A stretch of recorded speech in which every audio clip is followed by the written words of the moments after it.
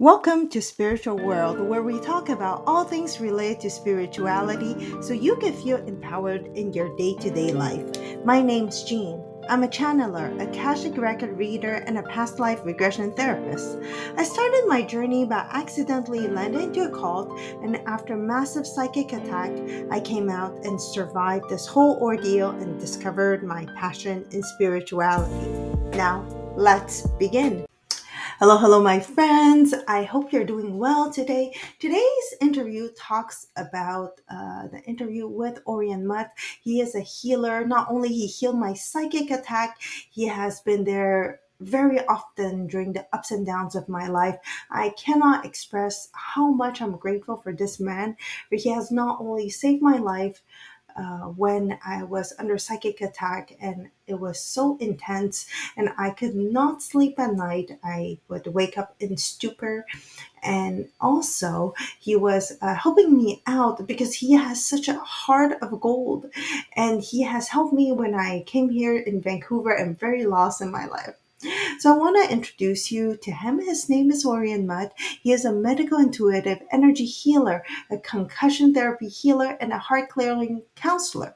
He has spent 15 years working to heal concussion and brain tumor, such as eye trauma, brain fog, tinnitus, ADHD, and more. He uses energy neuroplasticity to heal bodies. He serves a lot of pro athletes such as NHL players.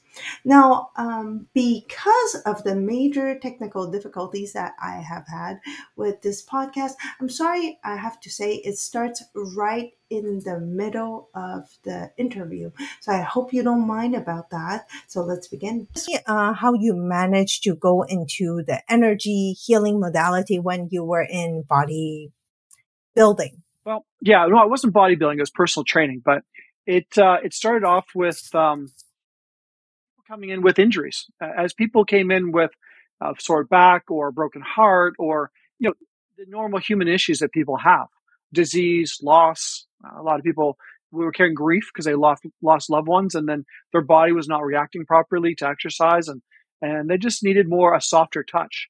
I was able to do energy healing, counseling, basically what I do now, but I was able to do that with my clients. And yeah, I fixed a few broken backs and shoulders, worked with grief, worked with diseases, worked with cancers, concussions. I worked with sort of naturally. I didn't really think about it. It just seemed to be a natural thing that I could do. And eventually I got very tired of sitting there watching people run around the track. And I got more interested in fixing them when they were hurt. So I ended up kind of having a very strata of clientele that were, we'll say, more sensitive people that had sensitive problems.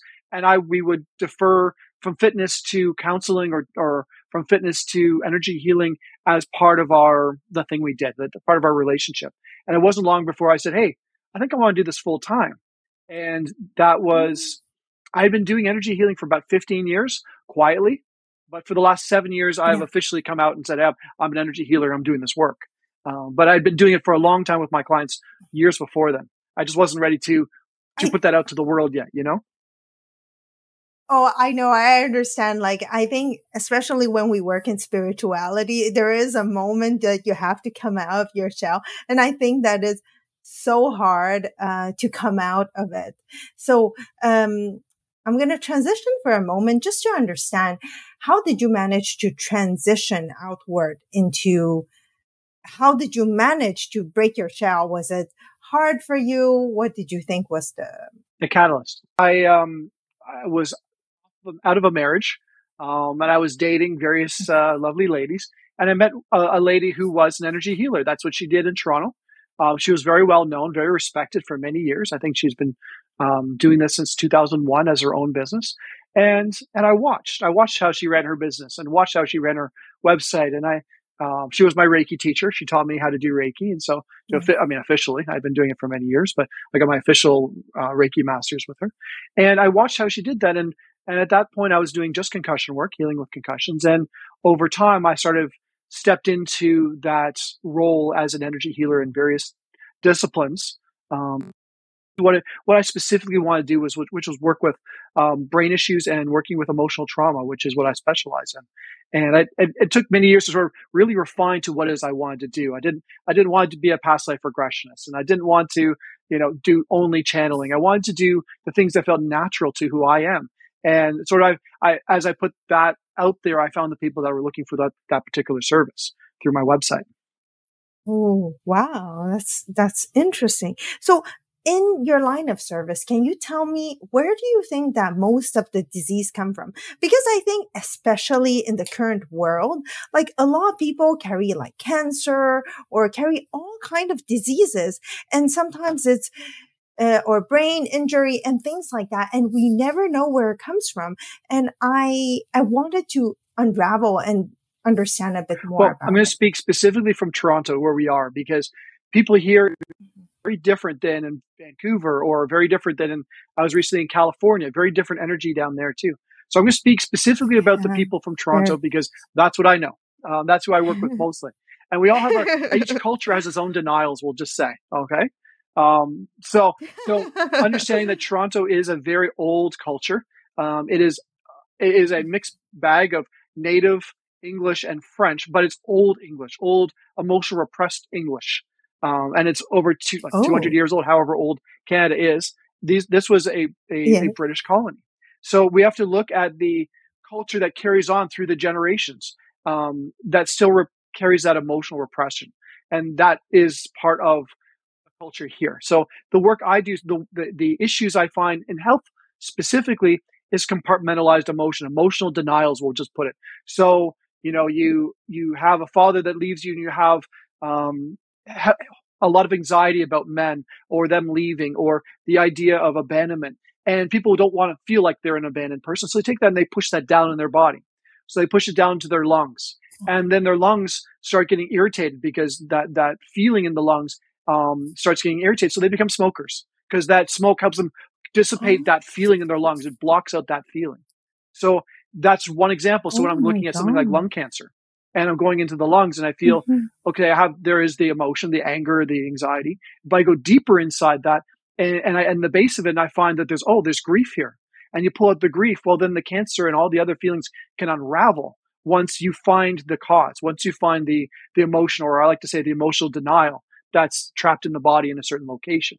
So diseases here specifically deal with emotions that people don't feel comfortable by bringing to their heart and letting go, or they don't know how to let go, or they haven't been shown as a culture how to let go. But this is cultural. If you go to someplace like Jamaica, people just express what they feel. Or you go to France, people express what they feel. Or you go to Italy, they express what they feel. They don't hold it back. So they don't have the same diseases Yeah. because they don't have the same denials emotionally. They might be more comfortable showing affection. Oh, They're more comfortable being in their heart.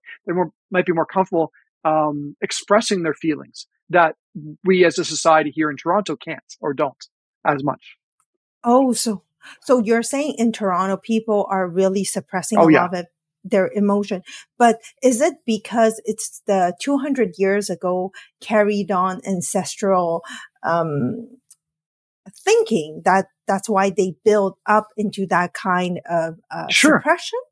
Think Or of think of in ancient oh, times in Europe, for instance, where you have French culture mm, and you have Portuguese culture, and the root is the same culture. I mean, historically, there was a time where French and Portuguese were Latin offshoots, but the cultures became different. They had different experiences. Had different wars, different famines, different different ideas around food and culture and family values.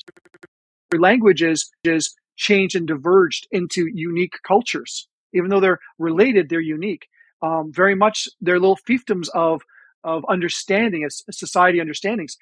So we in Toronto have this traditional culture of, we'll say, holding your emotions back and acting polite and having deep-seated anxiety or anger towards people who have more than you or have achieved more than you, and they compare themselves and they want to fancy your car, or this is what people talk about in Toronto because they're suppressing their emotion and they're looking around at everybody else and they're having judgments about what other people have, what they don't have. And I would say this is a very heady culture because of that. Whereas they don't go in their heart and say, you know, good for them having more, good for them for having greatness and being inspired by them. No, Toronto, the people here repress that and they get vindictive or they get angry or they hold these emotions because of other people. And truly, we're meant to be ourselves. We're not meant to be anything like another person next to us. We're meant to be our individual self, and all those benefits come forward when you are yourself. So that's sort of roundabout going about it, but that's how emotion sits in the body, and that's the diseases I work with that relate to emotions. And everywhere in the body is going to be a different organ and a different expression of disease because it hits our body differently. I think I'm gonna make a comment there that during the time that I live in Toronto, I did have that kind of even myself, I would be comparing and having that kind of emotion, and I didn't know it was well. I had a lot of work to work on myself, but also to see that this is the overall arching um, mentality there. It brings me quite a bit of a better clarity, as I say. But can you tell me how do you happen to clear out? Let's say we're using the case of the lung Okay. diseases or different kind. How do you clear out Well, this form of? first thing I need to do is get Uh, the heart clearing, which you mentioned in the intro. So when they go in their heart, there's the bully when they were 15 years old that bullied them in school. There's the boyfriend that broke up with them and slept with their best friend. I mean, there's the events in our life, and people hold them in their yeah, heart as anger, resentment, whatever. And there's a whole yeah, host of these things. It's usually about mom, dad, and sister and brother. I'd say those are the common ones. Those are the most common people that show up yeah. there. But then ex-husbands show up, ex-wives show up, bullies show up. Even though like their dog Fluffy that died when they were 6 and they were devastated Oh, and they felt abandoned because that was their favorite dog when everyone else was not loving them.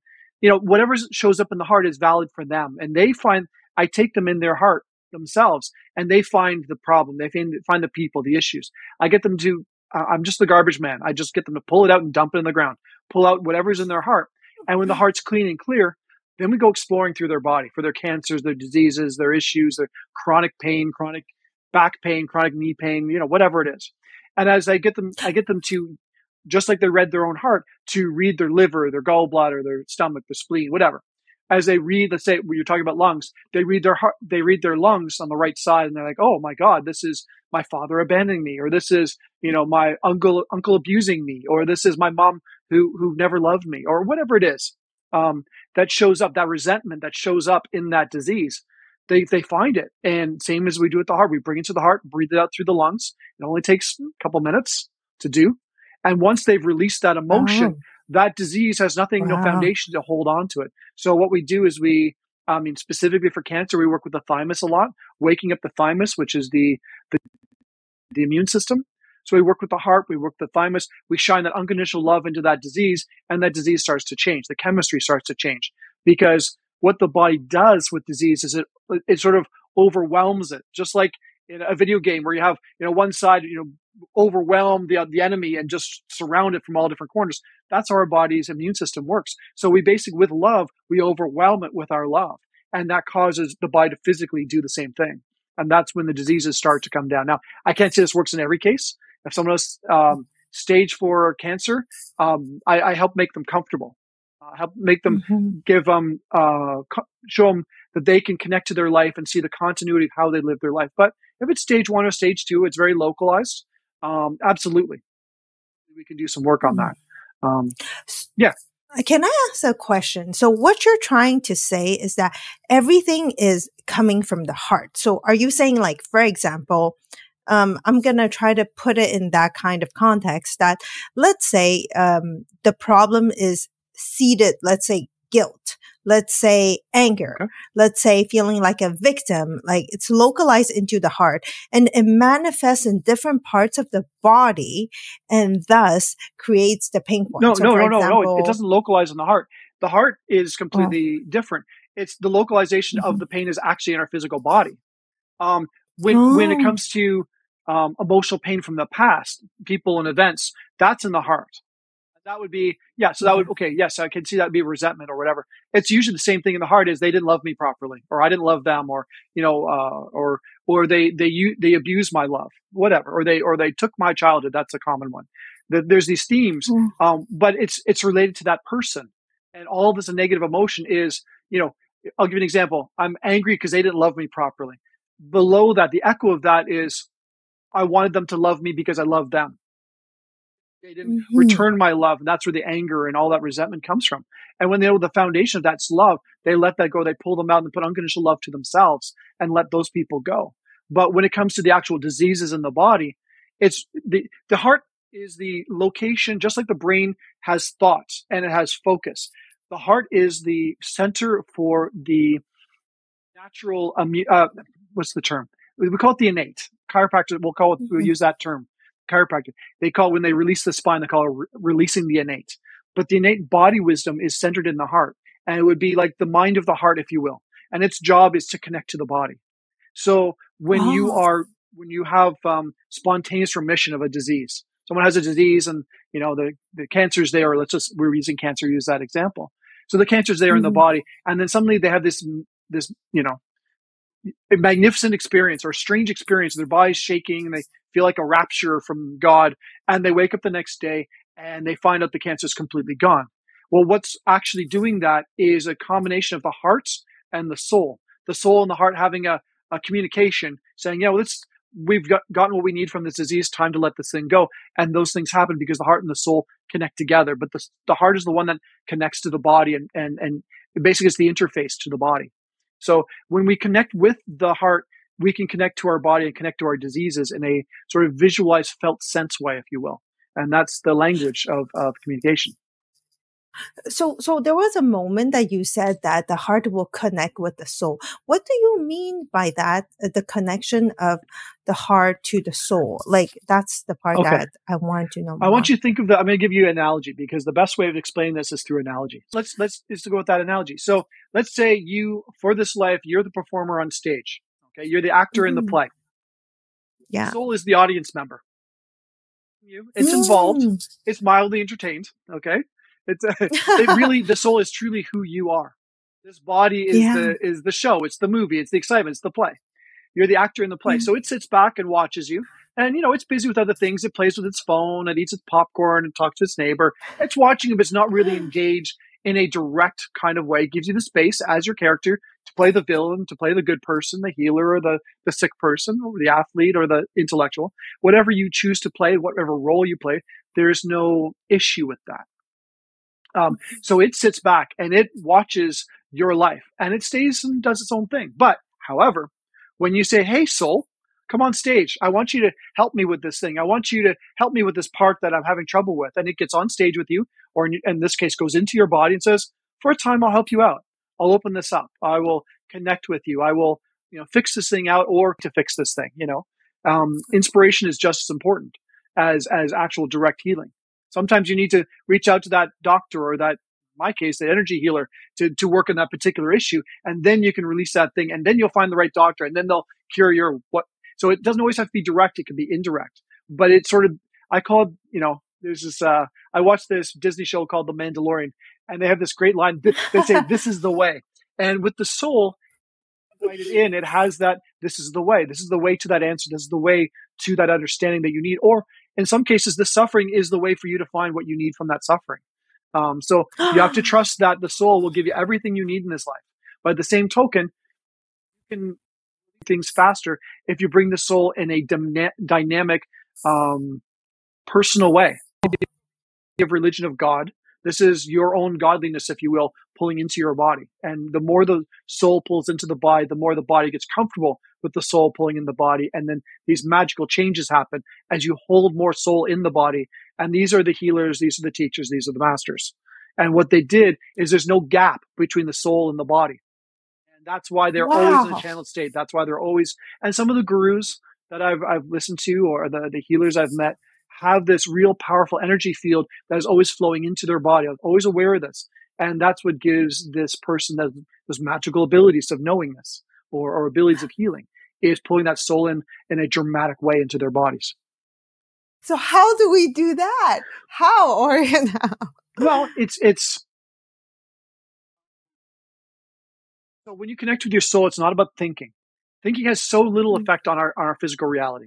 Wishful thinking, Mm. no, that doesn't work. It has to be a visualized, felt sense started from the heart. I'll give you an example.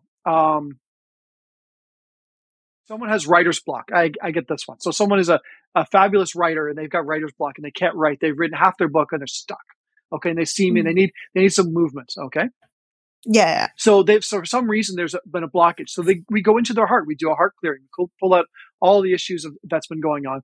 And from their heart, then we reach out to the soul. We physically reach out to the soul, which is usually about 12 inches away from the physical body.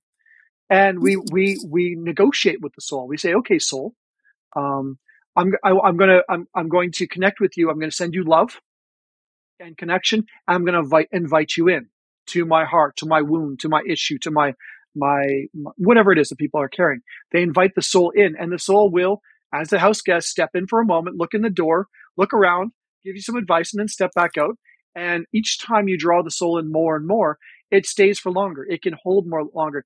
The soul is a very high frequency compared to the physical body. So it takes some, say, on both parts of the soul and the body, a time for interconnectivity so that they can maintain that relationship. So channels who channel for years will always kind of be in the channeled state because they're so used to it. And that's another version of soul connection.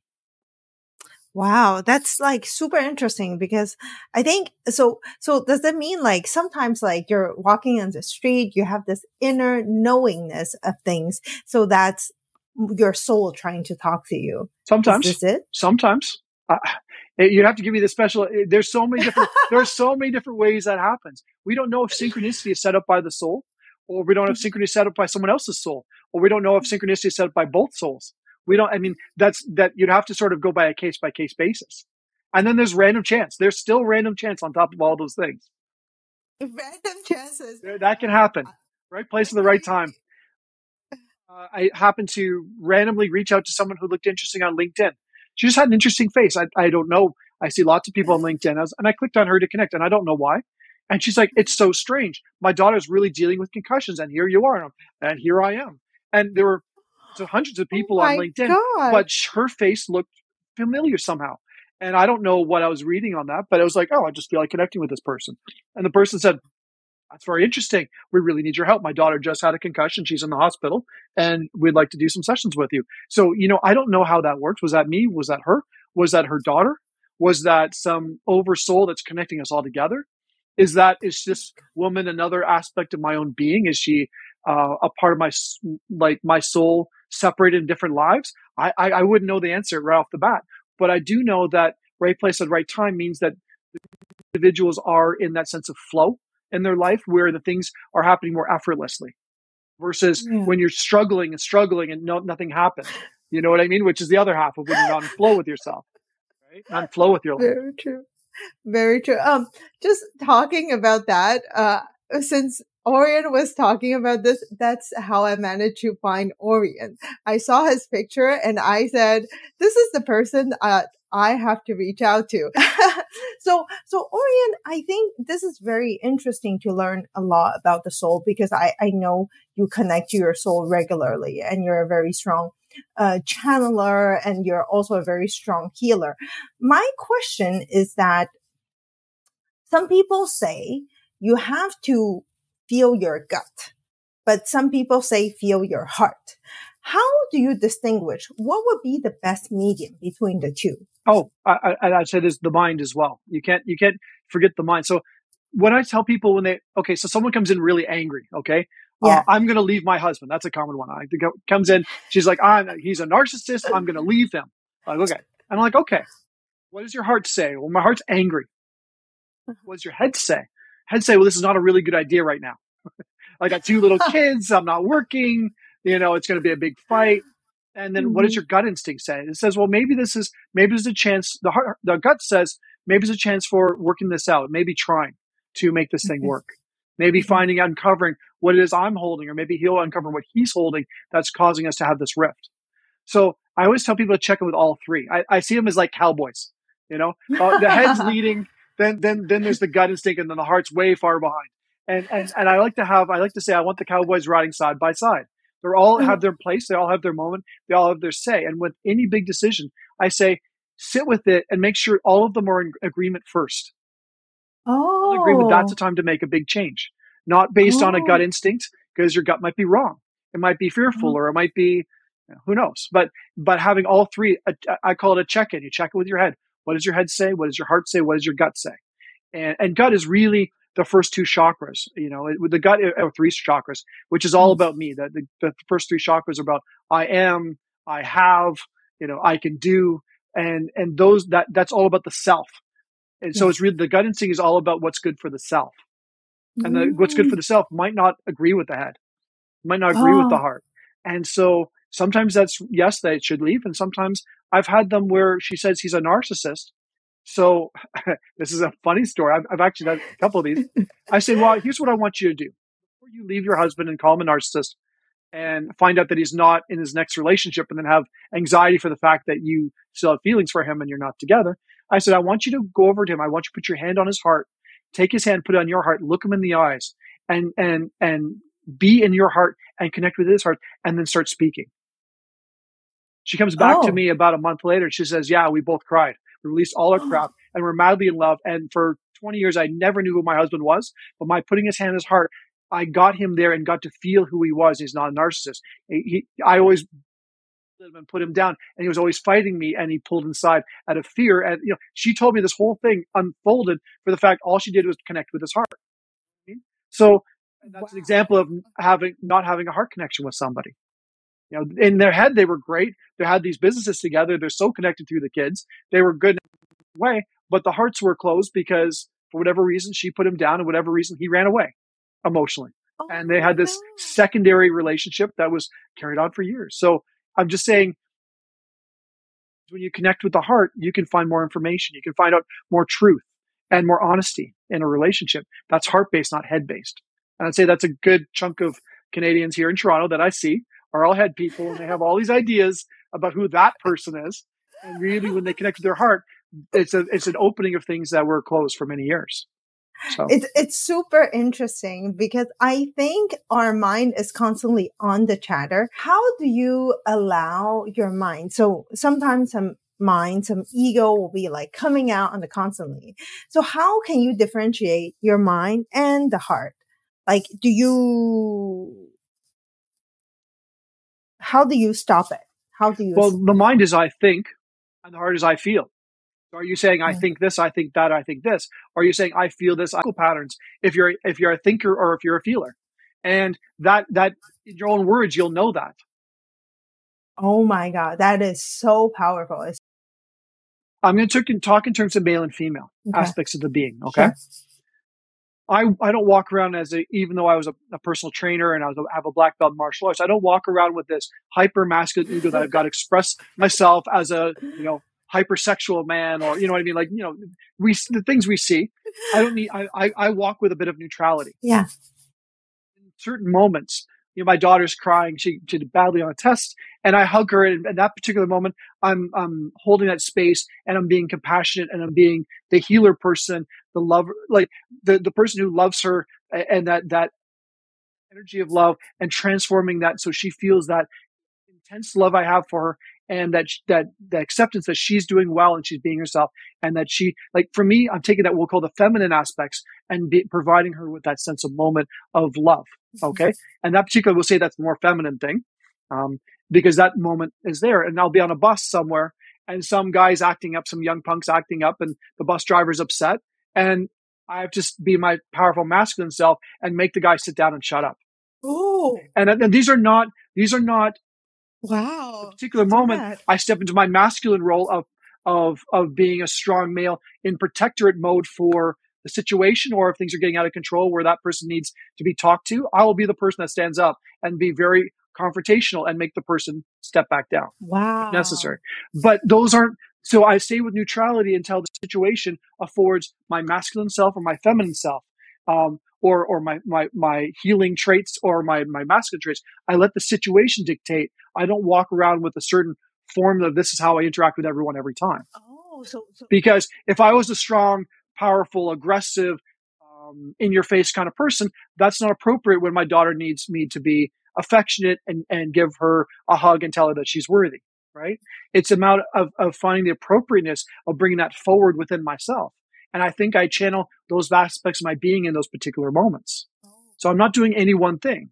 I'm allowing my best self to step forward in these different moments. so so If that makes sense to you. so meaning that you accept that you have different kind of facets and you allow this facet and the situation dictate which facets step forward. Right. Okay. And that would, Right. So, yeah. So if you're doing channeling, you want to do the best channeling job you can. When you're going out to a party and going dancing, you want to have the most fun you can possibly have. And they're not divergent mhm. on the personality. It's just in the moment, stepping forward and being the best version of yourself in that particular moment, doing that thing. If I'm doing the dishes, I want to do a very good job of scrubbing the dishes because that's where I'm stepping forward in that moment. I'm being very consciously aware that I'm cleaning in that moment. I'm going into that role of doing the best cleaning I can do. It's about being myself fully in that moment, doing the best job I can, whatever the job is, whatever the moment is. So staying very centralized and very Yeah, focused in that right, specific moment is how you could achieve the sense of and allowing yourself to be your truest form of self. And then right. you will be able to hone in more on your self-worth. Is that what you're saying? Exactly. Self worth is us being our full self, Oh, not doing any particular one thing well. but don't you ever have this sense of like self-doubt and your fear and you're just like, so for example, like sometimes we work in the spiritual like field and then we are like, uh, you don't know if you should be charging. For example, I'll give an example that, for example, some of the Asian culture is like, well, you have this gift of like channeling, like, or you have this gift of something else. You should give it for free, and you should not. And Well, when you go to the store and buy something, do you assume that it's for free? no, You go on a bus, do you assume that ride is going to be for free? no. It's just energy. We have to allow the natural energy to be what it's worth. That's all. You have to Oh, find out what your services are worth to that person and charge accordingly.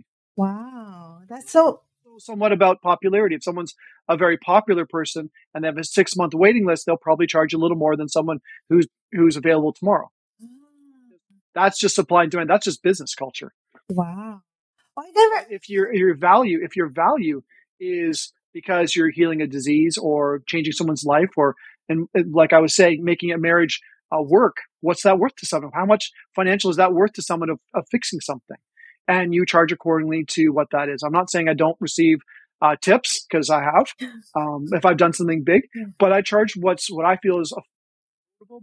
But at the same time, I want to have the availability for as many people as I can, but I have to also charge for my service because I can't do 10 hours of this work, so I have to be realistic in terms of my physical energy, in terms of what I charge. So, I Oh. mean, I can only work a few hours a day, so I have to charge accordingly to those few hours. Oh, but that's so good though, because this provides me with much more understanding and also in the space of spirituality when a lot of people say like, no, well, this is a gift you have, you should give it for free and things like that. And I think, I wanted to know, so I just said it was super interesting because, um, a lot of time my ego loves to speak so much so that it will just keep on talking.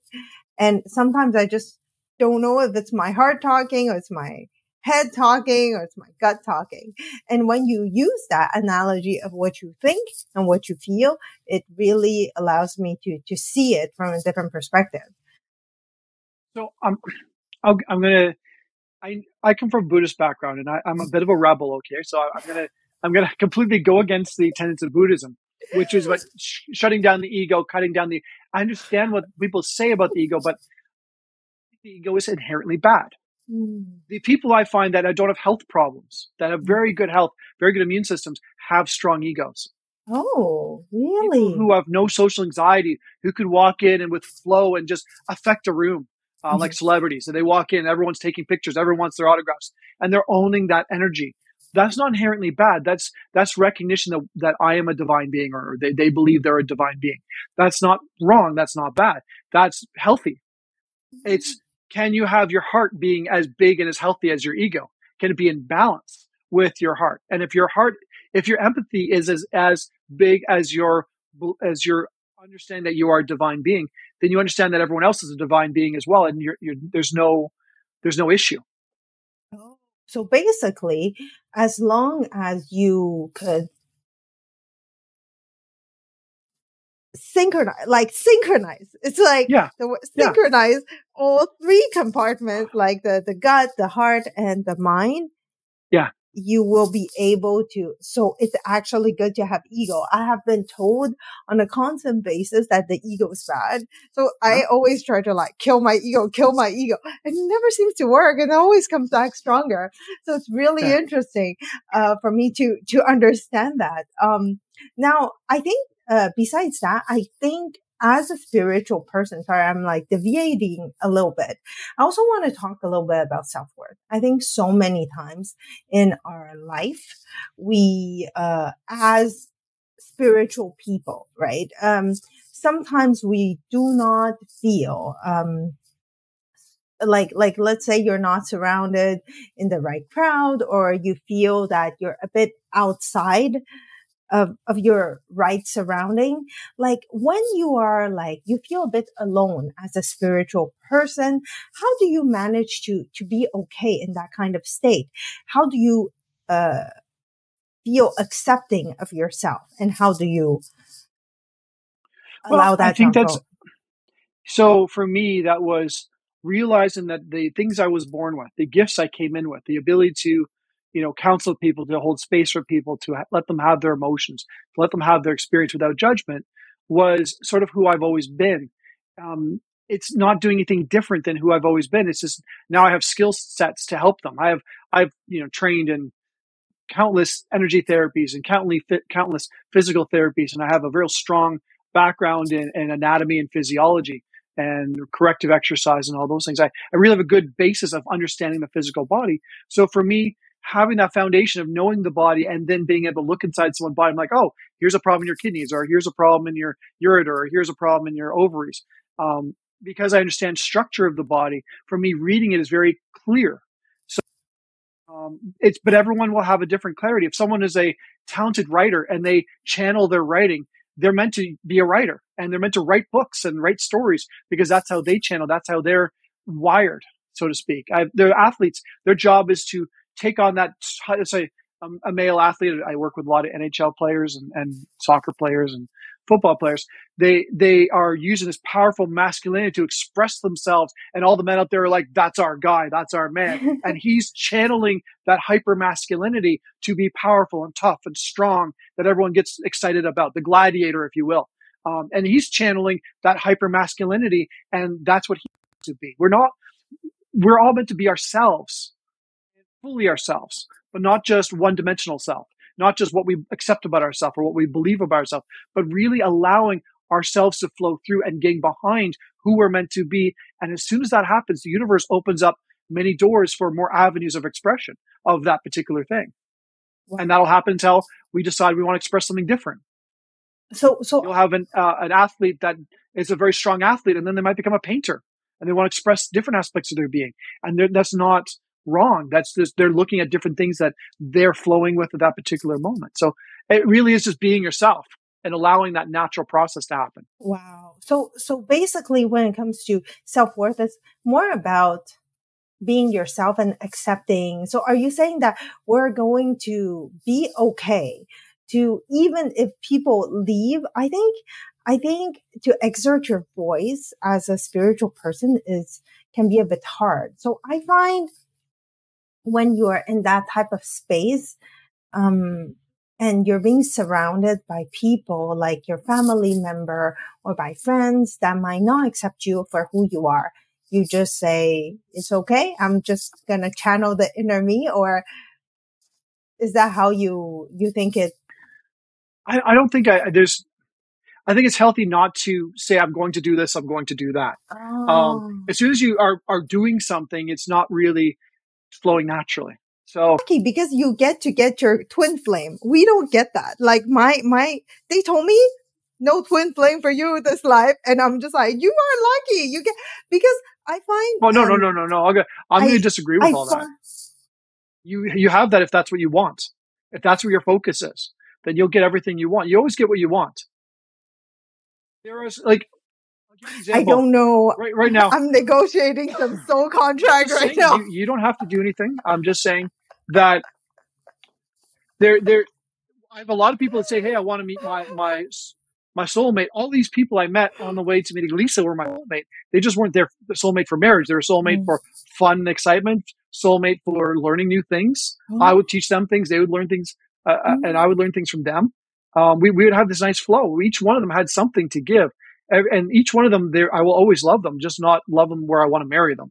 It's not that kind of love. It's love where we're really good friends and we're learning things about each other and learning things about ourselves, and that's enough to have a reason for a relationship. It doesn't always have to be for like, oh my god, I'm going to marry this person for the rest of my life. It's not always going to be that way. I mean, Lisa was different. I died in a car wreck in the late 60s, early 70s because I was a drunk driver. We were in Dallas. I was a mechanic, but I was like an engineer on airplanes, and she was like a socialite. And we were driving home late at night. It was wet on the roads, and I was driving fast because I had a powerful car. And we flipped the car over. We died by drowning in this convertible car that with white wall tires and green. I know everything about it. When I go over a bridge and the weather's kind of crappy, she has to look at her phone. She gets nervous. Like, we know that our light was cut off. So this life now is like we met. We're literally like carrying on that life now. We're carrying on from where we left off in the last life. You see what I mean? But we're younger now. So so basically, And I'm not an aircraft engineer. So, so it's different. basically you're it's even better. You're an energy healer. But the thing is, because the progression of that lifetime wasn't finished, so you needed to finish off that I karmic think cycle, or no? if she's now, this is a funny thing. I went to York University knowing fully Mhm. my soulmate. I knew I was going to, in my What? I'm sorry. 20s, What? What? went to York University. I was with Mm. someone else at the time, but it wasn't working out. Uh-huh. And when I was at York University, I knew I was going to meet someone really Uh-huh. important. And she's going to be very pretty, and I was going to be very smitten with her. I knew I was going to meet her. The thing, Lisa was supposed to be in the same program, in the same classes as me on the same day, the same year, but she got pregnant a month before school started. She got pregnant in August, just before school started, or it's August, July or August, where she had to school, even though she was going to be there. And she got married to the guy, and they had 2 kids, and she had that whole thing. And I remember feeling that I went to York, and I was like, I didn't meet the person I was meant to meet. So I met my secondary relationship, which is the wife I married. She was secondary. The one I was supposed to meet, I never met. And I knew that there was something that happened. There's a reason why I didn't meet her. So now, fast forward years later, she's got 2 kids. I got 2 kids. This is like 22 years later or more. We meet and we just carry on as if we had met back then. But then, when I was my 20s, I was very immature. Very mature for her age. We would not have met. We would not have done well. We would have loved each other, but it would have been a shit show. Oh, really? Like, I was not mature enough to focus on. Really? Yeah, I was kind of a ladies' guy. I liked lots of girls. She was like, she's like the guy to marry for the rest of my life. That was her focus, right? So I don't know how we would have been at that time, even though we were supposed to meet. And it was probably a good thing we waited 20 years to meet. So like I was supposed to meet her this life. We were supposed to carry on, but at what age and what level of maturity, I don't know. But I'm very glad I went through the hardships I did. I have a much higher respect of women that I do now than I did back then, 20 years ago. I have a different ego structure. I was trying so hard to be normal back then instead of being my true self, and normal being this fitness guy and this big ego and all that stuff that I was trying to project because I was comfortable with that. I'm through heartbreak and through the dissolving of my first marriage, I went into my heart so deeply that authenticity of who I am was there. And I don't need to act this way or be this way. I can just be myself. I can be silly. I can be funny. I can just be myself. And that's perfect. That's fine. But during that time, I was trying hard to be everything but an energy healer, but trying hard to be not, so compassionate towards other people. Right. 20-year-old boys are 20-year-old boys, and I was in fitness. So you can just Really? imagine what kind of a jock I was at the time. And it was all about lifting weights and low body fat. And, what I mean, it was a different time in I my life. I know those. I have a question. So sorry. My question is, when you are like, let's say you have a soul path, you have this assignment, you're supposed to go where you're supposed to go, right? And suddenly, does it happen that shift happens? So you're supposed to meet, just like you said, you and Lisa, you guys were supposed to meet. And then suddenly you don't meet. You meet someone else instead. And then it diverges into multiple options. And you're just like, Yeah. and you get very confused because also the other person could choose not to choose you before you meet. Back then, this is when I still had my brain injury. So I wasn't vocally as elegant as speaking as I am now. I know I can speak properly. I can really focus and get the words out. Back then, I would have to really focus, and my sentence structure would be a little strange. I spoke strangely. My head and my mouth were not working at the same speed, and this was part of that brain injury. So when I met the person who was then my wife, I was kind of brain damaged. I'll admit I was a little brain damaged. I wasn't as smart, and on oh yeah, I had spinal meningitis when I was a kid. I died a few times. That's my story. That's my childhood. I'm sorry, what is Yeah. that? What? This is so interesting. Okay. It was Okay. going so well No, on so Mind Valley. I was Please 18 tell me months more. old, and I'm like so curious. back in the 70s, there was there was meningitis that was going around in the States where I grew up, and I got spinal meningitis. Well, it, there have been talk that it was an infection, but it doesn't really matter. I almost died or died. I'm not sure. They brought me back with the paddles a few times. They had to put this like insert into my heart to keep my heart alive because it was dying all the time. Like I was not supposed to survive. So that, just as you had your hardship story, I had mine. The problem is my brain didn't work properly. Had my brain worked, I would have been an architect or an engineer this life. Like I know that. So by me having a brain that didn't work properly, I couldn't do math properly. I couldn't do physics properly. I couldn't do the mathematical things I would need to be an engineer like I am every single lifetime. So this one, by me having this wanted you to disease, do by me something having my brain different. not working, it meant I had to use my right side of my brain, my creative side of my brain so much more, and my intuitive side of my brain so much more because my brain didn't work. So thank you to that disease, that issue, that I was a little brain damaged until 2003. And in 2003, around the time my daughter was born, or just after my daughter was born, I took Body Talk. And in Body Talk, one of the teachers, and my brain parts snapped together and I was fine after that. I literally remember my brain working the next day properly, speaking properly. Well, my vibration of where I was in terms of my self-esteem, which was very low at the time, was a big match to my ex-wife. And then what happened is my brain started waking up. I was reading, I was studying, I was doing energy healing, I was focusing on all these interesting things that I was developing. And every time I developed something new in me, she got very scared. She didn't like my change. She didn't like my ability to speak properly. She didn't like how my self-esteem was rising up and hers wasn't. So we just became more and more divergent to the point where we were not even on the same vibration. So as I went to Really? developing my self-esteem and learning, she went into anger and fear and judgment. And she's still, from what I see, she's still stuck in her anger and her flat earth society ideas and her, heavily Christian ideas and how dare I become a, Jesus like, and oh yeah, I trigger her like no end because I am who I am. And that's not who she signed up for. She signed up for me being just the normal strange guy that she met who was, having problems and having issues with things. You see, so as I got healthier, she got in that range, So basically, because of this, you could suddenly snap out of a relationship because you Yeah. recover And when your when vibration someone, is there's going up. a lot of times when you're an energy healer, Really? if people aren't secure in their energy healing abilities and who they are, they will generally find as they're an energy floater person, they'll find someone who's a rock. And they think, well, I need this rock to be grounding and bring me back to reality. They think they need someone who's the opposite of them for balance. And really, truly, it's the opposite. You need someone who's exactly like you versus someone who's the opposite. And a lot of energy healers, I can't tell you how many people that are sensitive that have married a guy that's like just a rock. He doesn't believe in anything beyond the end of his nose, and or he's heavily religious, and that's enough for him, and he doesn't believe in any of this crap. So they'll marry the rock because they think that that's going to be balance for them, and really that's just hurting them. And really, the balance is finding someone who's just like you, who sees the world fundamentally the same way, and that person can just fly, and this wonderful relationship full of all this joy because they're carrying the same joy. They have the same perspective, and we should be with someone who's just like us or enough like us and enough divergent from us so that we're in that flow and balance. Yeah, absolutely.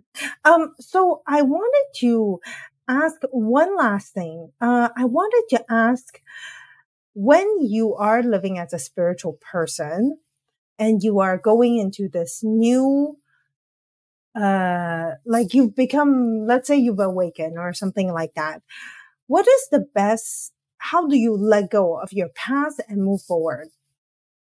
Well, if you're saying that the past, what happens yesterday has bearing on today, then that's just a belief system. Every single moment of every day, we're pulling to our new reality towards joy and love and interconnection, or towards like the adverse feelings and negativity. It's, where our thoughts are, where our focus is right now determines where our future goes. But there's this great, that's I think it's the word aphorism. There's this the ideology that says focus on becomes your reality. Focus Mm. on the idea of waking up every day and say, today I'm going to be successful. I'm going to work hard and be successful. And if success is the focus of that day, you'll be successful at being successful, whatever that is you're doing. Oh You my understand? God. If being successful is important, then I guarantee if you spend every day focused on being successful and whatever you do, you will be successful because that's the focus. Wow. So what you put into is what you get out. If you wait for the mirror to smile back first, it won't. You have to smile first. You've got to put the energy into something. Now, there's always the other analogy I use is horsepower versus torque. So a car engine creates horsepower, but that engine move the wheels is torque. How much? And there's a discrepancy between the two. It's how much effort you're putting into doing something versus how much you actually get out of it. And you want to make sure that the energy you put into something is being reciprocal. It's being, so if you have an amazing idea for a book, Yeah. and you just let it die with you and you don't tell anybody, that's not doing the book any service. But you have an idea for a book and you're really passionate about this book and you tell everybody about this book. And then you find a writer who wants to go write that book with you. And they write it, and they happen to have a friend who's in the movie industry and would love to read this idea for a screenplay. And then you and her turn this into a screenplay. And then, oh my God, it gets picked up by MGM, and MGM's now making your screenplay and they want to offer you a huge amount of money for your idea. That's taking that thing, that belief, that idea, and you're running with that thing. And as you're running with it with passion, eventually it's going to get some traction. Other people are going to believe in it too. Oh my And God. that comes from business, that comes with passion, that comes with anything, that if you affect people with what it is you do, you're going to affect their lives. You're now responsible for the shift in their life from that idea or that thing you do. So, and it doesn't matter if you're a healer, or it doesn't matter if you're an entertainer. It's about, can you affect people? Can you make them feel what they need to feel or experience what they need to experience? And if you can, you're going to be a valid person in whatever you do. Oh my God, this is so, so good. I think I so needed to hear this. This is so deep and so impactful. I think sometimes we're the product of whatever's in our surrounding, and it really hit me deep when you said that. I'm so grateful, Orion, for the session today. One last thing that I wanted to ask you is, how can people find your social media, your service? Because personally, I've gone to Orion many times. I would love people to find you. How is the best way to find you? Well, the best way, I do have social media presence, but honestly, I couldn't tell you what the names are of those. But what I can do say is my name, Orion Mm. Mott, OrionMott Mhm. .com is the best way for them to find me, and all my information, my contact is there on the contact page. So that's probably how people should reach out to me. And also, once they use my phone number to text message me, that's the best way to reach me, as versus calling me, because I get a lot of mystery calls on my phone, so I don't always answer them right away. I get a lot of phone calls from fake UPS people to China to the CRA coming to like arrest me. My phone number, because it's on a website that's popular, it gets a lot of fake phone calls. So I'm not really good at returning phone calls, but I do return text messages right away. and then make an appointment to get on a phone call. I totally understand. Yes, I get a lot of those fake phone calls too. I wanted to thank you for your time today, Orion. I think it was so beautiful, all the things that you said, and it can really deeply impact people when it comes to their souls and their recovery journey. So with this said, I just want to thank everyone for attending this podcast, and may you please be well, and wishing you all a beautiful day. Thank you so much. Bye bye for now. Take care. Thank you so much.